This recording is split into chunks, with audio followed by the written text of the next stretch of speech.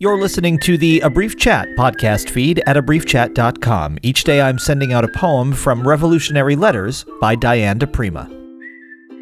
Revolutionary Letter number 100. Reality is no obstacle.